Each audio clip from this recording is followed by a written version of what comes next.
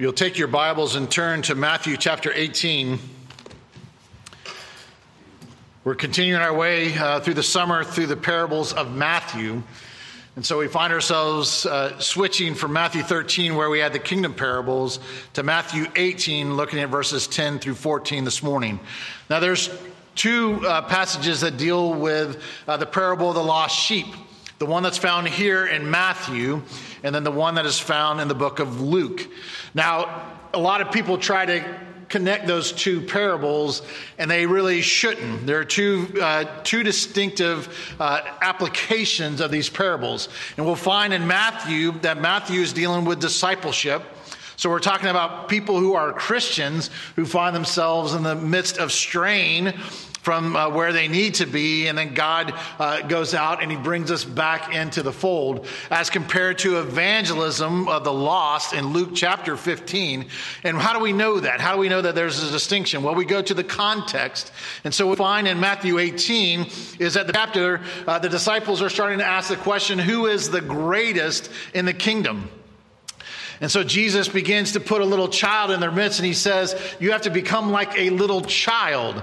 That's the one who becomes the greatest in the kingdom. You're asking the wrong questions. You're looking with the wrong perspective. We need to grasp and understand that we need to become the least in order to become the greatest. And so he wants to teach us what that looks like in this passage. And so look with me to Matthew 18. We're looking at verses 10 through 14 this morning. Hear the word of the Lord. See that you do not despise one of these little ones. For I tell you that in heaven their angels always see the face of my Father who is in heaven. What do you think? If a man has 100 sheep and one of them has gone astray, does he not leave the 99 on the mountains and go in search of the one that went astray? And if he finds it, truly I say to you, he rejoices over it more than over the 99 that never went astray. So is it not the will of my Father who's in heaven that one of these little ones should perish? Let's pray. Heavenly Father, again, we come to the good shepherd. We come to the loving shepherd who's willing to lay down his life for the sheep.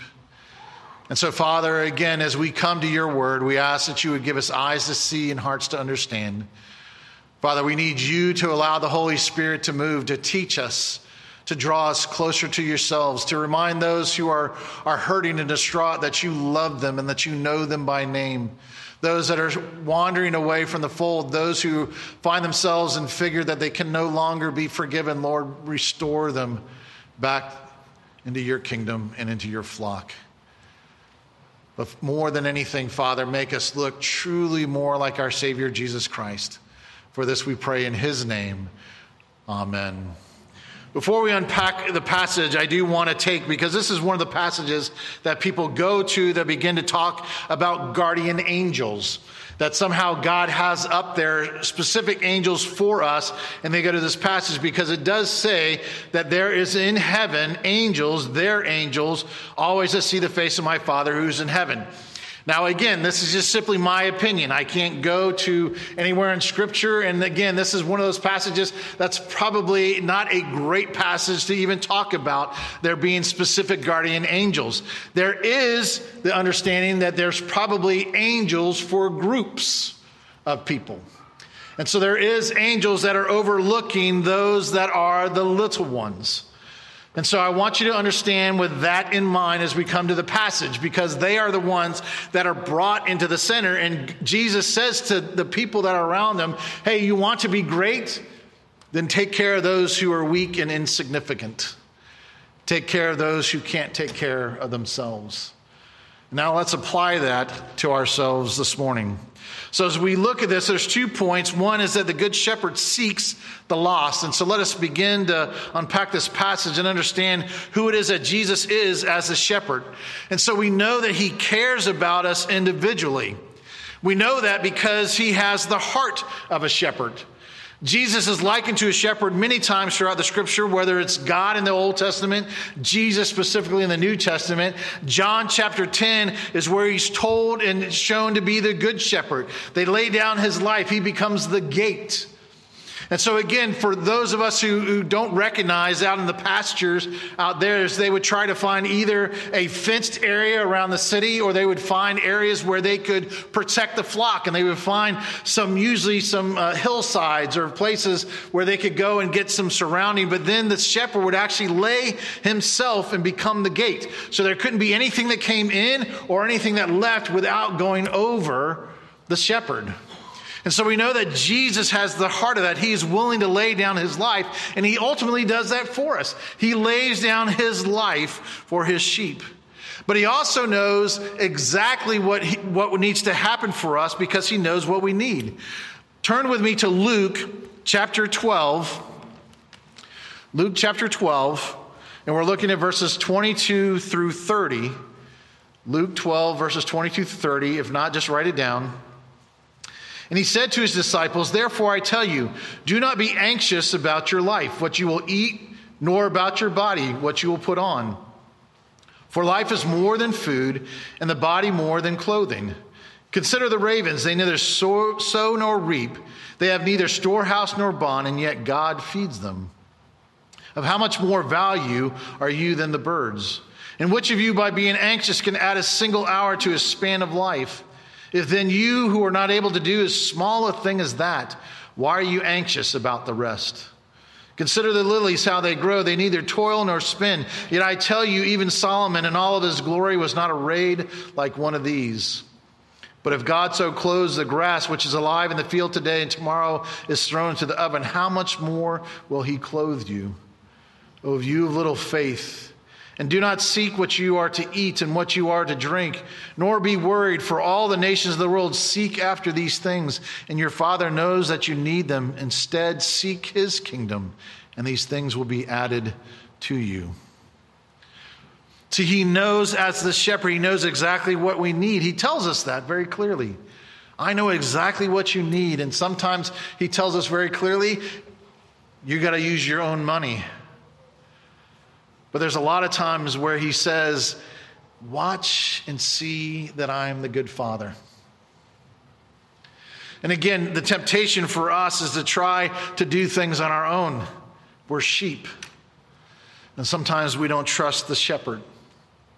But the shepherd not only has the heart of the shepherd, he also knows us intimately. Because the shepherd is the one who knows his sheep and he calls them by name. And the amazing thing is that God knows his people and he calls you by name. And some of you need to hear that this morning. Because you begin to think, oh, well, God might like them. God might like us, big picture, but God doesn't care about me. God cares about you so intimately. He cares more about you than you do about yourself. And he's the one who says, I come and I know who you are at the very core, and I love you because I love you because I love you. And so as he knows us that intimately, he also wants to remind us that he cares for the lowly and the insignificant. Again, he's talking to disciples who are having this stupid argument about who's the greatest. God, aren't I the greatest in the kingdom? I mean, look what I did for you.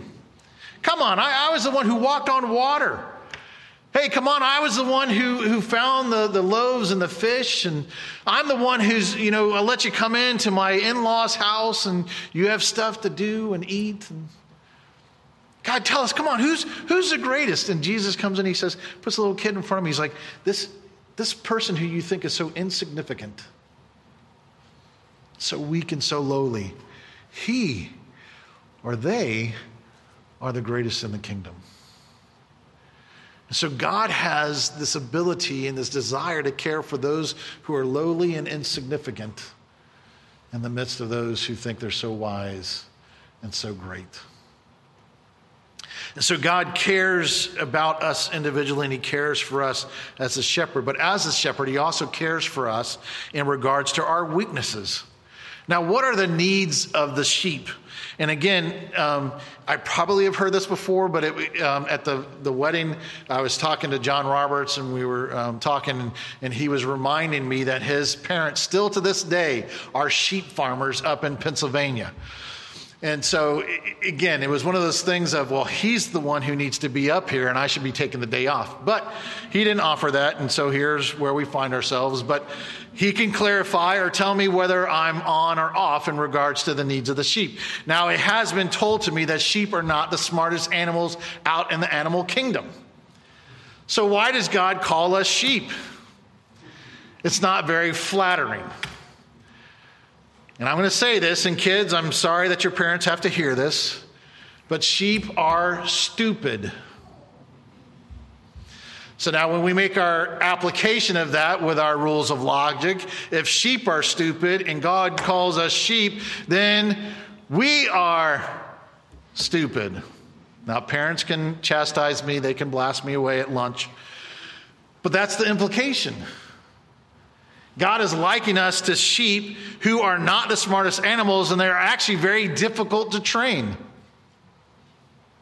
They like doing their own things. And not only that, they're totally dependent upon the shepherd. If the shepherd's not there, they can be assured that they're not going to survive.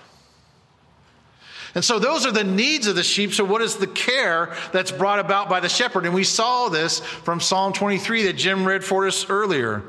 He's the one who takes us to green pastures. He's the one who makes us to lie down because the sheep are so skittish and they're easily spooked. And they have to be sat and shown to be that they have to lie down in the green pasture. They have to have still water. When I was doing my study on this, they were saying that if you take a flock to a rushing river, none of the sheep would go towards the rushing river. Why? Because they're not smart. But it's the shepherd who has to build a dam or build a pool. And then the sheep can come in the midst of the still water, find the drink. It says that he's the one where we can go through the shadow of death. And again, that's an actual place over outside of Jerusalem. And it's a place of death. And it says you go through the shadow of death. Not death in and of itself, through the shadow of death. Why? Because he's the one who protects us. His rod and his staff, they comfort us. And so he provides for us. He also anoints our head with oil and our cup overflows. And I had no clue about this, but they talk about where they're out in the fields and there's potholes and there's different things, and they would actually protect it because there are things that when the sheep, again, because we're not the smartest and we put our heads down and we're so focused on what we're doing, that there are things that come and nip. And so they would anoint the head of the sheep. But that's the point of the shepherd. The sheep's not doing that in and of itself, and it's our cup overflows so that, again, have you seen it where the sheep are always falling over? That one was for free. The rest, if I do that again, you got to pay for it. But they fall over because they can't do it in and of themselves. And so the care of the shepherd comes, and he's the one who provides for the needs of the sheep. And so he knows us intimately, but he also cares for the weaknesses. He knows what we need. He's the one who provides. But he's also the one who knows and cares for us when we stray from the flock. Because what is the nature of sheep? Now, there's a couple of things here. There are those that get so focused, on the things that are in front of them that they can just continue to munch and munch and munch and munch, and literally find themselves away from the flock. They don't know it. There's others who are sitting there who are following the people in front of them. So they do say that there are flocks of sheep that go and fall off a cliff. Why? Because you're just simply following the person in front of them. If you ask them, what are you doing? Well, I'm just following Owen. Well, why are you following Owen? He's not that smart. I don't know. I was just following him. So Owen goes over, then I go over, and then it takes someone like his son, his little hippie son over here, Griffin, and Griffin goes, no, wait a minute. We shouldn't go over. No, it's the shepherd. And the shepherd steps in. And so the shepherd is the one who stops. And so again, the sheep stray from the flock. Isaiah 53:6, one that we say all the time, every time that we have the Lord's Supper. We all are like sheep. Each of us has gone astray. Each of us has turned to his own way. But God has laid upon Christ the iniquity of us all. So we all, like sheep, want to go our own way. We're easily frightened. We're easily confused. We get lost, and we get lost for different reasons. We get lost for the lust of our eyes and our soul. So again, if a sheep's looking down and he's getting focused on the grass, and there's good grass and there's good grass, he keeps following it. He keeps following it. But then there's others on the other side who not just have the lust of the world to go after, but there's others who become self-righteous. And so they begin to say that they can take care of themselves. But neither is true. We all are lost. And so when we're lost, we're in fear of being attacked. Remember, sheep are not these great things in the kingdom of animals. They don't have great mouths. They're not roaring lions. They're not fast. They can't outrun like gazelles or anything like that. These are animals that are susceptible. Easy prey, except for the shepherd.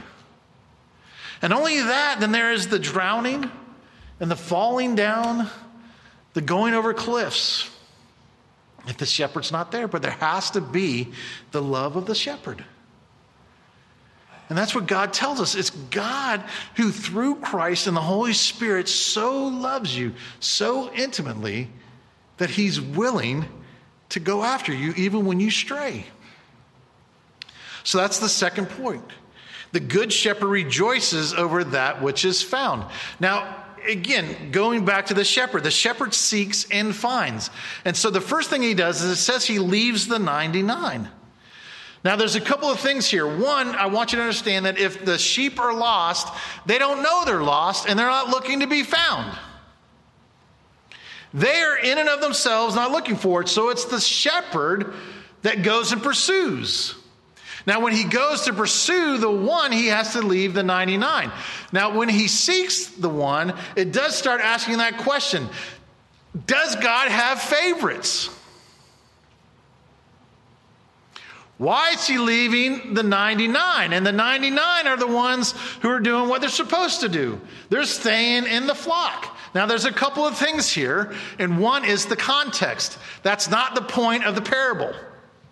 The point of the parable is to tell us that God cares about us individually, so much so that he would pursue us when we stray. But there's a second thing here that I want you to make an application, is sometimes you're the 99, sometimes you're the one. You're both. Because sometimes you look good and you're doing the right things and you're coming to church and you're having your devotion time and you're forgiving people. But there's other times where you're self-righteous and you're not forgiving. There's other times where the lusts of the earth are so in our face that that's all we see. Guys, maybe some of you need to stop pressing the button on your computer. Women, maybe some of you need to quit gossiping and telling stories about other people. Maybe all of us need to get out of our self-righteousness.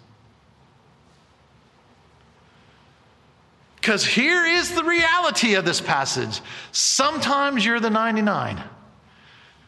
But sometimes you're the one. And so it's why God tells us in the prayer that he taught us even this morning. Father, forgive us our debts as we forgive our debtors. Who have you not forgiven? And if you haven't forgiven someone, here's my challenge to you. Pray for them.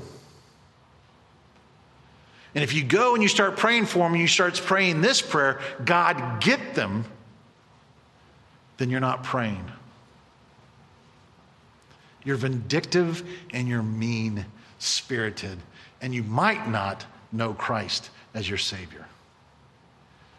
Because the fruit of the gospel is love, joy, peace, patience, kindness, goodness, self-control. And if you're not emulating those fruit, singular, then you don't understand grace. You don't understand the heart of the shepherd. Because the shepherd leaves those who are obeying to go and to find the one that is straying. So repent and come back, because that's the desire of the shepherd. Now I want to take a tangent here, because some people do look at this passage and they say, well, does God always find the one? In this passage, in regards to discipleship, yes. Don't mix the Luke passage and this passage, because people will look and they'll ask this question: how can a loving God send people to hell? Now, there's a couple of things about that. One, we have to define what is loving. And we need to make sure that the Scripture is the thing that defines, because it tells us very clearly in Scripture that God is love. He doesn't have love. He doesn't understand love. He is love. Therefore, in and of himself, by the law of non-contradiction, he can never, ever be unloving. So God, in both his love and mercy and grace, is still loving in his justice. But also the other word that we need to make sure we define is send. God does not send people to hell. Listen, the truth of the reality of the gospel is that we all deserve hell. Why does God save anyone? So the question should be, if God is loving, then why do some people go to hell? He answers that for us in Romans chapter 1. Looking at verses 18 through 20. For the wrath of God is revealed from heaven against all ungodliness and unrighteousness of men, who by their unrighteousness suppress the truth. For what can be known about God is plain to them, because God has shown it to them. For his invisible attributes, namely his eternal power and his divine nature, have been clearly perceived ever since the creation of the world and the things that have been made, so they are without excuse. So again, if someone's going to hell, they want to go to hell. Now, I know for some of you, you just heard that and that just boogered you up. That's not true, Pastor. That's not right. There are people in hell, they don't want to be there. Yes, they do. Now, are there people who want to be saved by Jesus? Yes. Do they want Jesus to be their Lord? No. They want to go their own way, do their own things. They want to be their own God. So again, did Jesus really love? It says Jesus loved the rich young ruler. Did he really love him? Yes, he did. But he also made it very clear. Hey, here's what you need to do. You need to keep the law perfectly. Oh, I've done that. That's easy, Jesus. I'm in then. Okay, well, here's what you need to do. This is very simple. Go and sell all you have and give it to the poor and come and follow me. Whoa, whoa, whoa, whoa, whoa, whoa, whoa. Well, wait a minute. You're stepping on my toes. Because I'm a rich man.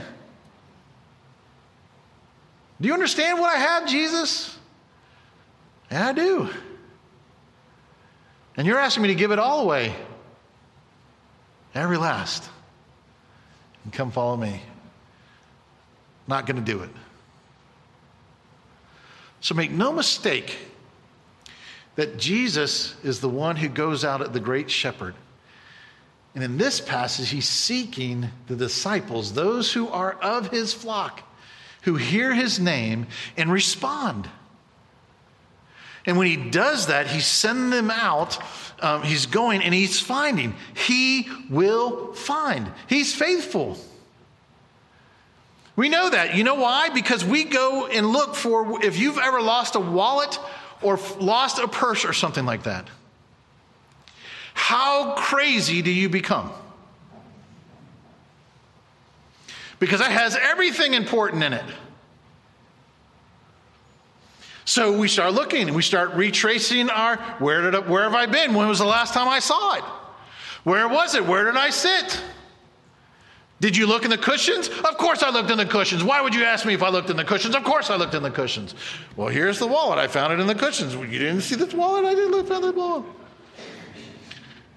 But when we find it, what do? We rejoice. Oh, I don't have to go to the DMV again. All that money that I kept in the wallet, oh, it's found. Oh, that Social Security card that I should never have kept in my wallet in the first place, but I did. But now it's gone. Now I got to... We rejoice. How much more would the Father rejoice over you, bringing you back? Now, the question for us is, do we still have that same heart? True story given by Ligon Duncan. Dr. Dupree Rain was a great and godly man who was the chairman of Fine Arts Division at Furman University. And after his daughter had been married to her husband for 30 years, he left her right before the children were to leave the home. He left her in terrible financial condition and remarried a woman with whom he had had an affair. So Dr. Rain had to come out of retirement in order to support his daughter and her children. And it was truly a humiliating experience for him. About 12 months later, his son-in-law was diagnosed with inoperable brain cancer. So who was the first person at his side? Dr. Dupree Rain. He came to minister to him and to call him to Christ. Because Dr. Rain had throughout that whole grievous ordeal, despite the injury that had been done to him and to his daughter, he had kept in mind two things. That what his son-in-law had done was absolutely not right and it deserved God's condemnation. But at the same time, he desired to see him recovered from the Lord Jesus Christ. And so he prayed. He prayed earnestly that God would convict him of his sin. And God did. And he repented. And so the husband died, restored not only to his father-in-law, but restored to his God. Dr. Rain manifested there that godly attitude that we ought to have, not simply passing over sin, but at the same time desiring to see the sinner recovered for Christ. And he asked this question, is that our attitude towards those who sin and offend against us? Is that our attitude towards the weak? True story on the opposite side of this. A woman whose husband left her had an affair, asking the church to pray for the husband to repent and come back. And the husband did repent and come back, but it ticked the wife off because she didn't like that the church welcomed this sinner back into grace and mercy. See, both extremes can happen. We can become self-righteous and we can begin to judge others and saying they are not welcome here. God's grace is not enough. Or do we comprehend what the sheep and what the shepherd's telling us? Do we grasp that none of us deserve the love and care of the shepherd? And as we're forgiven, we need to forgive those around us and make this a flock for the lost. Because there and only there will we find great rejoicing. So what's our challenge? Do we have a heart like the shepherd? Because here's the truth. The shepherd's delight in those that are his. And for us, it's either Jesus or it's us paying the penalty. And if we are sheep and we're trying to pay for our own lives, then we are destined for hell. But Jesus is not only the good shepherd, he becomes that perfect sheep who sacrificed on our behalf, who goes to the cross, and he gives to us his righteousness. So when God looks at Christians, he sees Jesus, not us. And Jesus is the one who's taken hell on our behalf so that we might inherit the green pastures. And so it's him and him alone who takes us. And so he brings to us and he asks, do we have the heart like a shepherd? And so he talks to us just like he talks to the disciple. Who's the greatest in the kingdom? Who's the greatest at Northside? The one who loves the weak and the insignificant and the cast aside. Those who care about those who've gone astray, that you're willing to make your life uncomfortable. And again, that is a question. Do we care more about the friend or the friendship? Because if we care more about the friendship, then we'll never confront one another. We'll just let things just happen. And we'll just talk about it. Oh, that's really sad that things are going on in there. If we love the person, we confront and love, but then we walk through it with them to restoration. Because that's the heart of a shepherd. To care for those who are depressed, longing for love, the lost, the needy. And the shepherd comes and says, as I have shepherded, now you go and shepherd as well. That's the charge. And if we get it and we begin to shepherd one another, don't look to me. I can only deal with so many sheep. And you heard how you are. Don't look just to the elders. Shepherd one another. Because I know there are things that you will not tell me, but you'll tell another person in this congregation. Go and minister to one another because we serve the great shepherd. Amen? Let's pray. Heavenly Father, again, we thank you that you give to us these parables and you apply it to our lives. And Father, I thank you that you speak to us not only as the one that strays, but also as the 99 that are left behind. And so, Father, I thank you that you love us because you love us because you love us. And Father, may we never take it for granted, but Lord, then use it as an example to supply us and to give us the power of the Holy Spirit and to send us forth and to be shepherds to one another. Not biting, not devouring, but encouraging one another and building each other up into the good shepherd. May we be found faithful. We pray all this in the powerful name of Christ, but we do it in the power of the Holy Spirit given to us. And all God's people said, amen.